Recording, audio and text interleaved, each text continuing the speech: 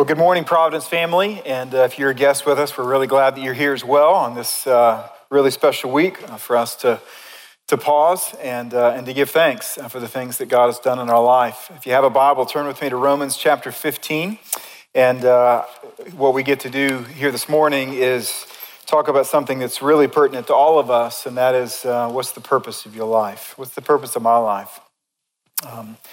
A few years ago, after his 50th movie and after amassing a personal wealth of $180 million, Jim Carrey, the actor, confessed these words. He says, "I think everybody should get rich and famous and do everything they ever dreamed of so they can see that it's not the answer." We seem to know, don't we, that there's a deeper life purpose than what we're living. And yet we all have trouble seeking to discern what that is. When we get lost or disoriented in life as to what our purpose is or what we should be doing, our instinct as humans is really an interesting impulse, and that is to accelerate. We think simply going faster to get through something that wasn't as satisfying as it needs to be, and so let's just do that fast so that we can perhaps get to something else. And so what we find is that when we are disoriented and we don't have that one pure, holy ambition as to what God has called us to do and to be, and we're not finding peace in it, what happens is we just do things fast. We eat fast, we drive fast, we work fast, we try to fall in love fast, we try to love our family fast, we try to parent fast, we try to be a friend fast, we try to connect. Oh, I want to be in a life group, and I want it to be fast, real fast. I need to get in and get out because there's other things I need to do today. And we try to worship the Lord and we try to do it fast. What's interesting is that the faster we live, the less pleasure and peace we feel, and the less pleasure and peace we feel, the more we tend to panic over how much time we have left on the earth to find our purpose. What I want you to know is that God really cares about you. The Bible confesses that he cares for you and that he wants us to know. He wants to help us to know our purpose. And the way that he helps us to know our purpose is it doesn't talk about you so much or me. He talks about him. He talks about his purpose. He says, you align your purpose to my purposes, your ambition in life to my ambition and for this world. What I'm going to do is I'm going to establish your life. I'm going to allow you to have this holy ambition, this one pure ambition. You can give your life to this, and you can slow down in other areas, and you can find pleasure and peace in what I'm doing in your life. We've been looking at God's pure, holy, perfect ambition for the world, his purposes in the world, that Christ is on a mission to reach nations, to reach the peoples in the nations, and to make them glad by helping them to know who Christ is, and to praise who Christ is, and to enjoy who Christ is, and to fear who Christ is. And what I want you to know is that participating in some way in this mission, in this purpose, is your purpose. Last week, we talked about the ballast of a boat, the ballast of our life, that weight that sits heavy upon us, that truth that sits heavy upon us, that although it makes us less agile, it offers us stability and it even keeps us afloat during storms. What I want to do this morning in Romans 15 is I want to fill our sails and help you learn how to fill your sail with a holy ambition, what God has called you to do. It's different than the person who's sitting next to you. He has a purpose for your life. He has an ambition for your life. And when you see it and it's a part of his big purpose, all of a sudden what happens is it fills your heart with fire and energy and zeal and even enjoyment and peace in life. What we find is that how Paul wrote about his purpose in Romans 15, it gives us the ingredients for knowing how to discern our own. So in a moment, I want to read it, but first I want to pray. So would you join me? Father in heaven, we come to you and we confess to you that we want to know why you created us. We want not only to know that purpose, but we desire that this is the first day of the rest of our life, and we desire to know what the rest of our days, you know how many there are, but we don't. We desire to know how you would ask us, want us, and how you've created us to invest those days. And so I ask that you would give us clarity as we read from your word.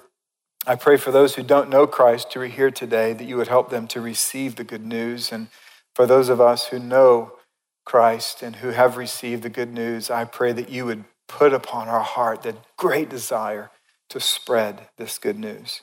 And so we look forward to what you are going to do in our life, and we look to you now. We pray this in Jesus' name. Amen. So Romans chapter 15, starting in verse 8, says this.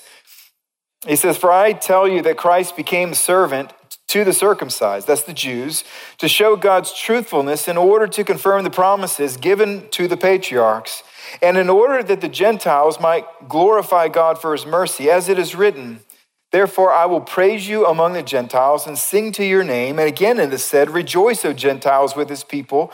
Again it says, 'Praise the Lord, all you Gentiles, and let all the peoples extol him.' And again Isaiah says, 'The root of Jesse will come, even he who arises to rule the Gentiles, and him will the Gentiles hope.' May the God of hope fill you all with joy and peace and believing, so that by the power of the Holy Spirit you may abound in hope." In a moment, in about 8 or 9 minutes, I'm going to read more, but it's such a long passage. What I want to do is to read that, and I want to tell you a central principle, I believe, that help Paul understand his purpose on the basis of these. And this is what it is that our ambition, our purpose in life, it should align with Christ's purposes for the world. You see, every good and perfect thing comes from the Lord. Every good and right and noble thing, it all begins. Its source is the Lord. So you think about life, you think about grace, you think about friendship, you think about emotion, you think about beauty, justice, you think about forgiveness and grace, you think about being accepted. All of it begins with him. It never begins with us. And so it's almost as though Paul, who's recognizing what's happening in the church of Rome is what happens when people don't understand their true ambition and how it aligns with Christ's mission.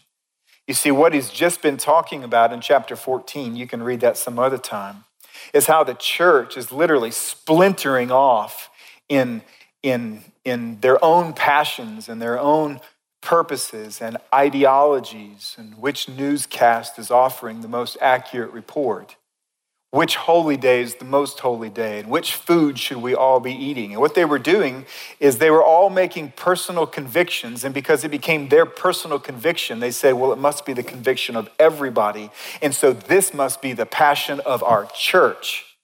And everybody had one, just like today. You know, there are things that you wish I was talking about right now.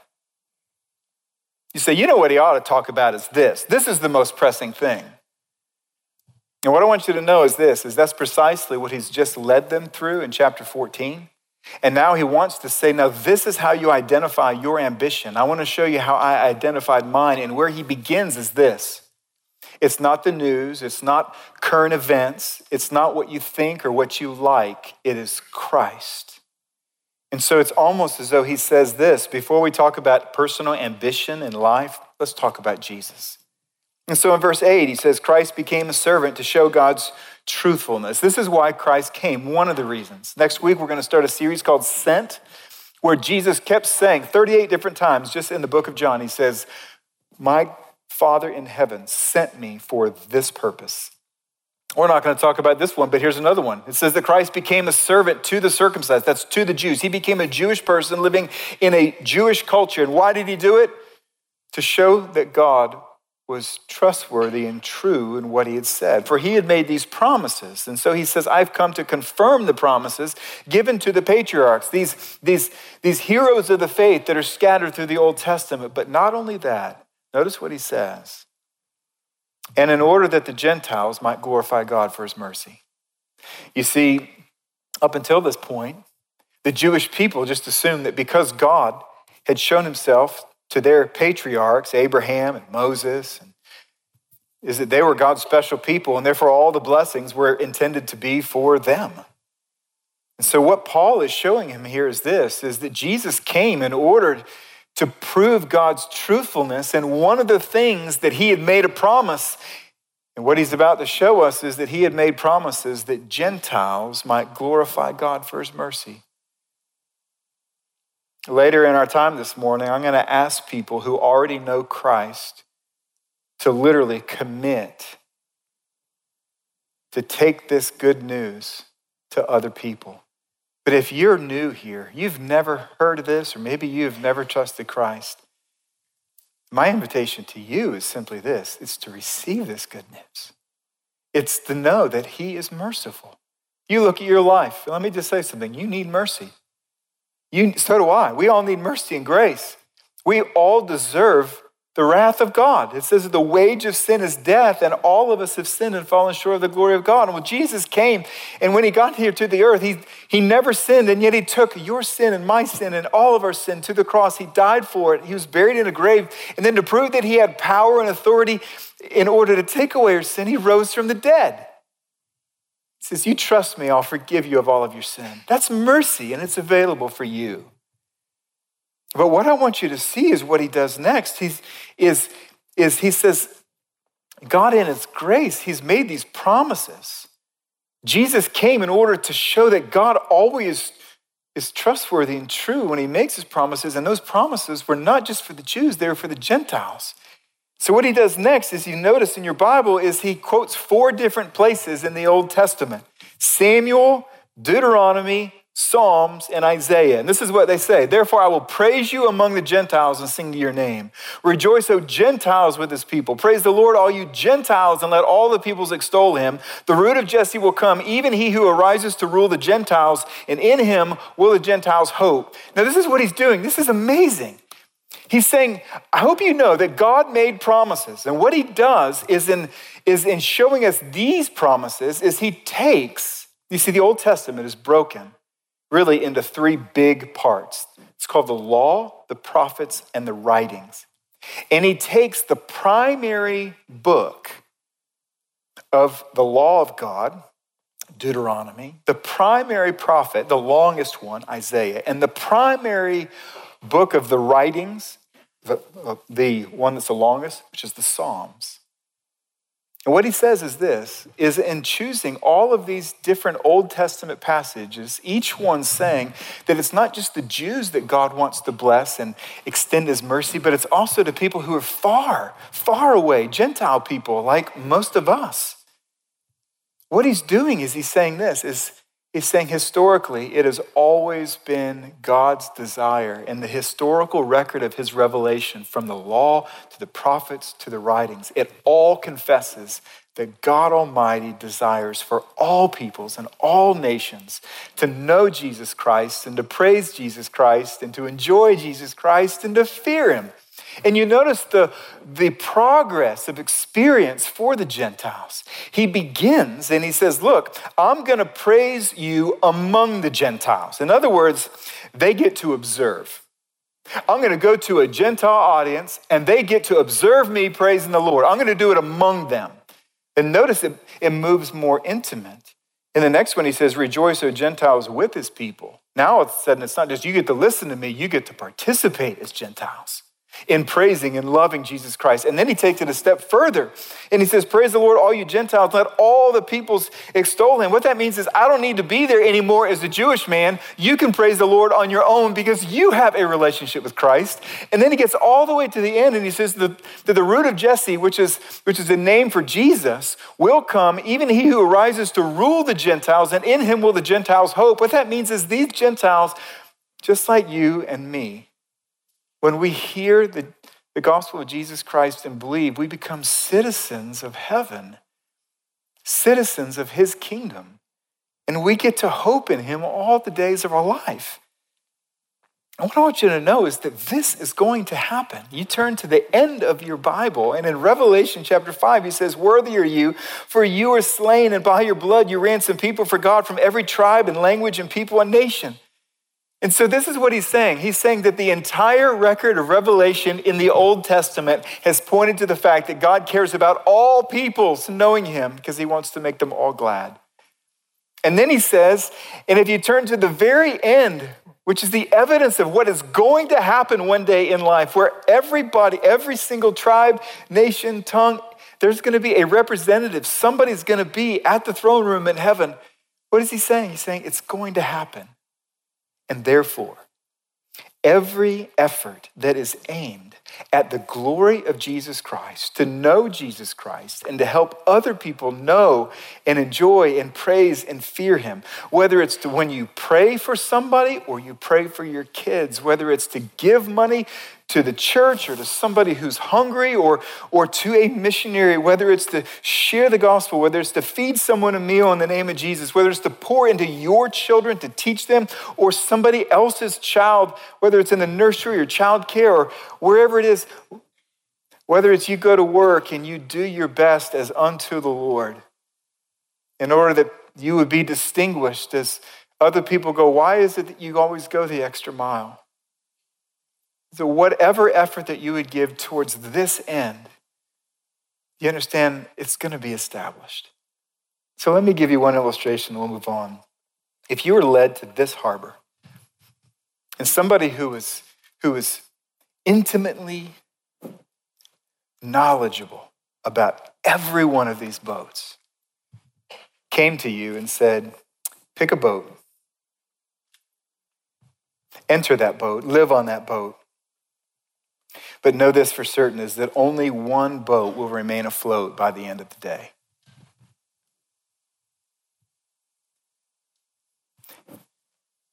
Some of these boats is where you obtain acclaim,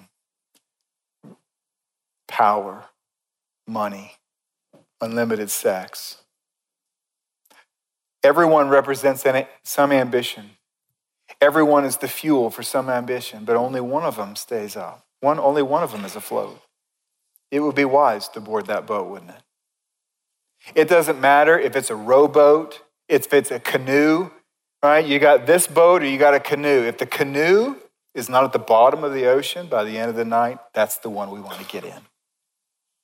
Doesn't matter how humble it is. So God Almighty gives us life, and then he says, you can live as you will. You can pick any ambition you want, any purpose. But know this for certain. There will be only one that will be afloat at the end of your life. It's just really wise to get on that boat. Which is why the psalmist says in Psalm 90, let your work be shown to your servants. You see what he's saying? Look, if what you are about is going to be established and it's going to endure, would you tell me what it is that you are doing so that I can align my life and my ambition and my purpose to what you are doing? And therefore I can pray to you, would you establish the work of my hands? This is why it's so critically important for each one of us to be asking the question, God, not what is your will to make my world happy and healthy. We live in his world. The question is, God, how do I leverage my entire life on a mission that will be established forever? To love you, enjoy you, and to help other people love and enjoy you. Well, let's keep reading. In verse 14, he says, I myself am satisfied about you, my brothers, that you yourselves are full of goodness, filled with all knowledge and able to instruct one another. But on some points I have written to you very boldly by way of reminder, because of the grace given me by God to be a minister of Christ Jesus to the Gentiles, in the priestly service of the gospel of God, so that the offering of the Gentiles may be acceptable, sanctified by the Holy Spirit. In Christ Jesus, then, I have reason to be proud of my work for God, for I will not venture to speak of anything except what Christ has accomplished through me to bring the Gentiles to obedience, by word and deed, by the power of signs and wonders, by the power of the Spirit of God, so that from Jerusalem and all the way around to Illyricum, I have fulfilled the ministry of the gospel of Christ. And thus I make it my ambition to preach Christ, not where Christ has already been named, lest I build on someone else's foundation. But as it is written, those who have never been told of him will see, and those who have never heard will understand. And this is the reason why I have so often been hindered from coming to you. So the second thing I want you to see is this, is that our ambition should be directed by the Holy Spirit. You see, this is so critically important for so many of us. We don't quite understand the Holy Spirit. There's some church traditions that spend a whole lot more time. It's probably a shame because your entire relationship with Jesus Christ is aided and fueled and empowered by his Spirit who lives within us. When we trust Jesus Christ, he comes into us and he begins the renovation project of our heart. He begins to speak to us and to help us. He comes into our heart, and what he does, he points us to Jesus Christ and says, this is the character, this is the goal, is to become like him. He illuminates the scriptures so that, listen, if you have ever read the Bible or had it read to you and you understood something, it's because God's Spirit is at work in your life. Otherwise, you'd go, I just don't get it. It is God Almighty by his Spirit that literally convicts us of sin, righteousness, and judgment. And it is God's Spirit who empowers our ministry. And so this is what's happening. Paul, he goes to that harbor and he looks at all of them and he says, all right, if that's the boat that's going to stay afloat, if that's the one where my life, I'm getting on that boat. So Paul got on the right boat, but then once he got on that boat, he noticed that the potential of how to participate on that boat seemed to be unlimited. There's all kinds of different occupations. You could be a soldier on that boat. You could be a teacher on that boat. You could be a pastor on that boat. You could be a missionary on that boat. You could be a doctor, an engineer. You could be a mom or a dad. You could be all kinds of things, and you can do all kinds of things on that boat. And so what he did was he entered the boat, and then it said, and then what he teaches us is he says, he looks to God and he goes, all right, what's my task? And this is what each one of us has to do. First of all, we say, okay, God, your mission, that's what I want to be on. I want to be on that boat. Now, once I'm on that boat, what's my task? What's my ambition? What's my holy purpose? And this is why it's so important. It's because not every task that falls out of heaven from God has your name on it. There's all kinds of good things that can be done and should be done in the kingdom that he does not intend for you to do. He doesn't give you gifts for it. He doesn't give you affinity for it.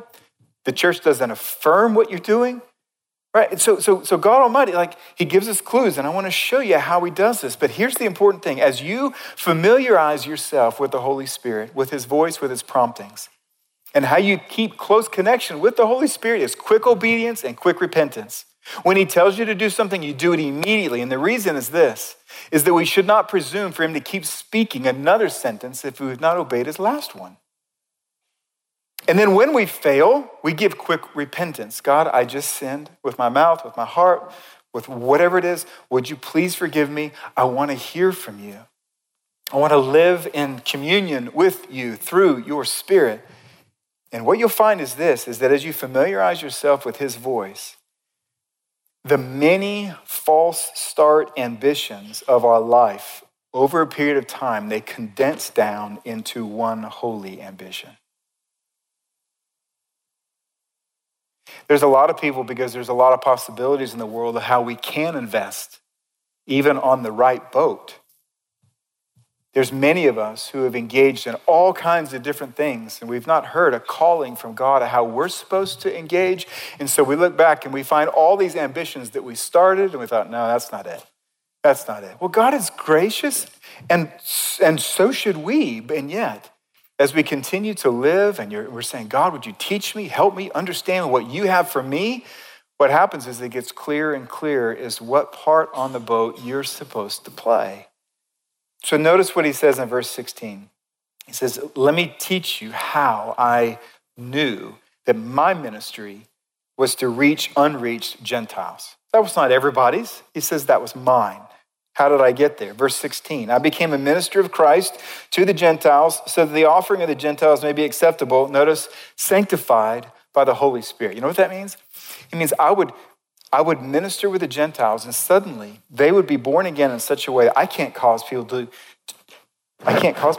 to be born again, he says. And so what I understood was this, is that when I saw the fruit of my labor, it was evident that the Holy Spirit was confirming that this is where I should keep working. I just looked and I said, wow, look at the fruit that I could not bring about by myself. It must be sanctified by the Holy Spirit. And then he goes on. He says in verse 18 and 19, I will not venture to speak of anything except what Christ has accomplished through me to bring the Gentiles to obedience by word and deed, by the power and signs and wonders, by the power of the Spirit of God. You see what he's saying? He's saying not only when I serve unreached Gentile people who've never heard the gospel, not only do I see fruit that is it's proof that it's spiritual fruit, so it must come from him, but not only that, but he gives me the power to serve in that way. You know, there are some people in the room who would love to be able to stand here. This is your gift, but there's a lot of people that if we say, hey, next Sunday you're going to preach, it would be really heavy for you.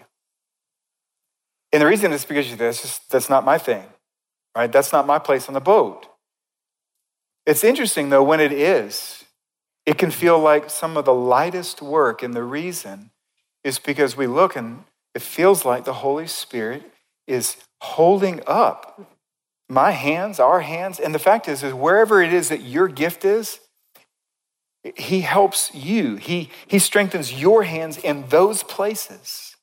This is what he's saying. He says, not only do I see the evidence of the Holy Spirit confirming that I'm supposed to be working with Gentiles, unreached Gentiles, because they keep getting saved, but because the ministry is something that he strengthens in my life. It's enjoyable to me.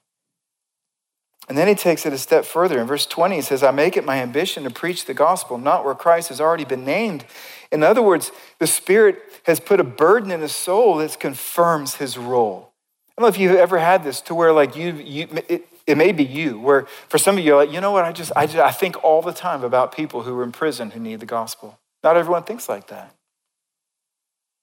Some people, it's people in Portland, people in Thailand, people in Raleigh, men, women. There's all kinds of different things to where it becomes this personal ambition to where it's not for everybody, but it's in you. And what is he saying? He's saying that the Holy Spirit's burden in my soul confirms this is my role. And then notice what he said in verse 22. He says, this is the reason why I have so often been hindered from coming to you. I love this because what he's saying is this, is once you understand your holy ambition, it provides a rudder in your life that even allows you to say no to really good things. So that you're not spinning your tires, doing 30 possible things because you're doing your thing. This is what God has called me to do. Oh, he wanted to go see him. That's a good thing. And yet he says, but this is the reason I've been delayed. It's because I had this ambition. I had to plant this church. I had to go to these places who have never heard. And so how do you know your purpose? Well, the Holy Spirit gives us these breadcrumbs. The first is spiritual gifts. Nobody gets all the spiritual gifts, but all of us in Christ get at least one. And you can read about them in Romans chapter 12. You can just read some of the spiritual gifts like exhortation and teaching, to where he says, look, as you use your spiritual gift, God Almighty is glorified, the church is helped, the mission moves forward. And so you should look for your spiritual gift. Here in January, when we bring back that pathway, well, if you get to the third class, it's the serve part of the pathway, we help you identify your spiritual gift. So the second crumb that he gives us is natural ability. Natural ability. What that means is you're good at things that aren't necessarily a spiritual gift. Shooting free throws is not a spiritual gift. And yet, out of college, I could shoot really well. So I went to Africa, in Zimbabwe, and what I did oftentimes, most weekends, is I would go and do 2 or 3 clubs where I would share the gospel, teaching, spiritual gift. And how I would get there is I would invite them to a basketball club to show them how to shoot. You're good at something. And that's part of how God desires for you to work on that boat. The third is affinity. There's things you like. There's things that are easy for you. There's things that you like to study about, read about. You have a natural affinity. You're sort of a bent. Some of you are just engineers. Some of you are accountants. Some of you are artists. All those places need somebody. Some of you have a natural disposition to protect other people. All of us have a place. Another clue is open doors. Sometimes you're like, okay, this is what I want to do. This is who, et cetera. The door doesn't open. You say, okay, Lord, I need an open door. Where is that place? And then the last one is affirmation. And this is really important. It's important because the spiritual gifts and really all of our work with On This Boat, when it's really of the Lord, the church recognizes and says, you should keep doing that. We see God's favor in your life when you do that. To have other believers speak into it, to say, I affirm that this is something that's somehow God just continues to bless in your life. In my own personal life, let me just tell you a little brief story. I was saved when I was 16 years old. My parents were so faithful. I heard the gospel all growing up, but at 16 is when I really believed that my heart was born again. I wanted to share about the gospel. I started to read the Bible, and I fell in love with the Bible, and yet I had a problem, and that is I had a speech impediment. I had a stutter. At one point, I still remember in my room looking up and thinking, okay, what are some occupations where you don't have to talk? That's where I was at, okay? And but I really cared about the Lord, and so suddenly my college, they had these mission trips, and they had sort of like today, they had these places you can go and you can sign up for a trip. And so I said, you know what? Zimbabwe, Africa. I don't know why. I just had this inclination. It was just like all these places, but for whatever reason, I was like, that's the one. That's the one that I want to go to. So I go to the very first team meeting, and the guy says, all right, if you're on this team, it's great. You each need to prepare a sermon because all of you will have to preach at least once. And I thought, well, I guess that's confirmation. The door just closed, and I won't do that. And so I'll go up afterward, and I'll tell him why. And when he hears me try to tell him why, he's going to go, yeah, this probably isn't for you. And so I had a Bible in my hand, and that was all I had in my hand. So I thought, well, I'll just keep reading where I left off this morning instead of just waste my time in this meeting that it really didn't matter. And so I was in Exodus chapter 1. It doesn't take very long if you get a man named Moses, and God says, go do this thing for me. And he goes, well, I got a problem. I got a speech impediment. He goes, well, I made your mouth. And I'm reading, and I'm like, you got to be kidding me. Was this like really happening? I was a 3-year-old believer. I was saved when I was 16. This was 19 years old. And I'm like, is this really how it works? I just believed. I was like, man, I don't think it is. And I kept reading it. And when Moses said, no, I'm not doing it anyway, it says, and the wrath of God burned against him. I'm like, okay, I'm in. I'll go to Africa. And so I did. I landed on a Saturday. This is a true story. I promise you. Landed on a Saturday. I knew the next day was Sunday. Somebody was going to get called upon. And so I hid. And the missionary looked right at me and he goes, what's your name? And I said, Brian. I was happy to be able to get that out. And he said, you're going to preach in the morning. Of course I am. Yeah, this is a great plan. And so literally all night long, I stayed up all night praying, God, I need a miracle. These people have never heard. Even if it's not for me, just so I'm not utterly ashamed, they need it. So just do it. And for the first time I can remember, words just started flowing out of my mouth. I can't not do it today because of that. I love the Bible. I love to talk about the Bible. I get back when I'm like, okay, God, this is your boat. This is what I want to do. I had a heart at the time to be a doctor. And I'm like, doctor, missionary, what do you want? And I just believe it was just like, man, like start working in this church. And so it's a part-time. I was just like, okay. We come out here to seminary. I'm working at the seminary. And a guy from Providence named Charles Fan. He's not here anymore, but Charles calls me one day and he goes, I'm on staff here at Providence and you don't know me, I don't know you, but I want to hire you as an intern. Open door. He says, hey, after a while, I want you to teach this thing. So I taught this thing. And he says, you know what? You should teach again. And literally, right? So at one point in my life, there were so many possibilities. And now all of a sudden in my own life, right? He just continues to condense it. He says, this is your thing. My encouragement to you is this, is lean into the Holy Spirit. Lean in and say, God, speak to me. Familiarize myself with your words. And that gets to the last thing. And that is that our ambition should be held humbly within the body. Once you know your holy ambition, do not assume that it is right, and therefore everyone who doesn't share it is wrong.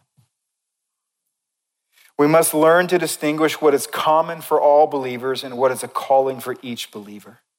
Verse 20, he says, I make it my ambition to preach Christ, not where Christ has already been named.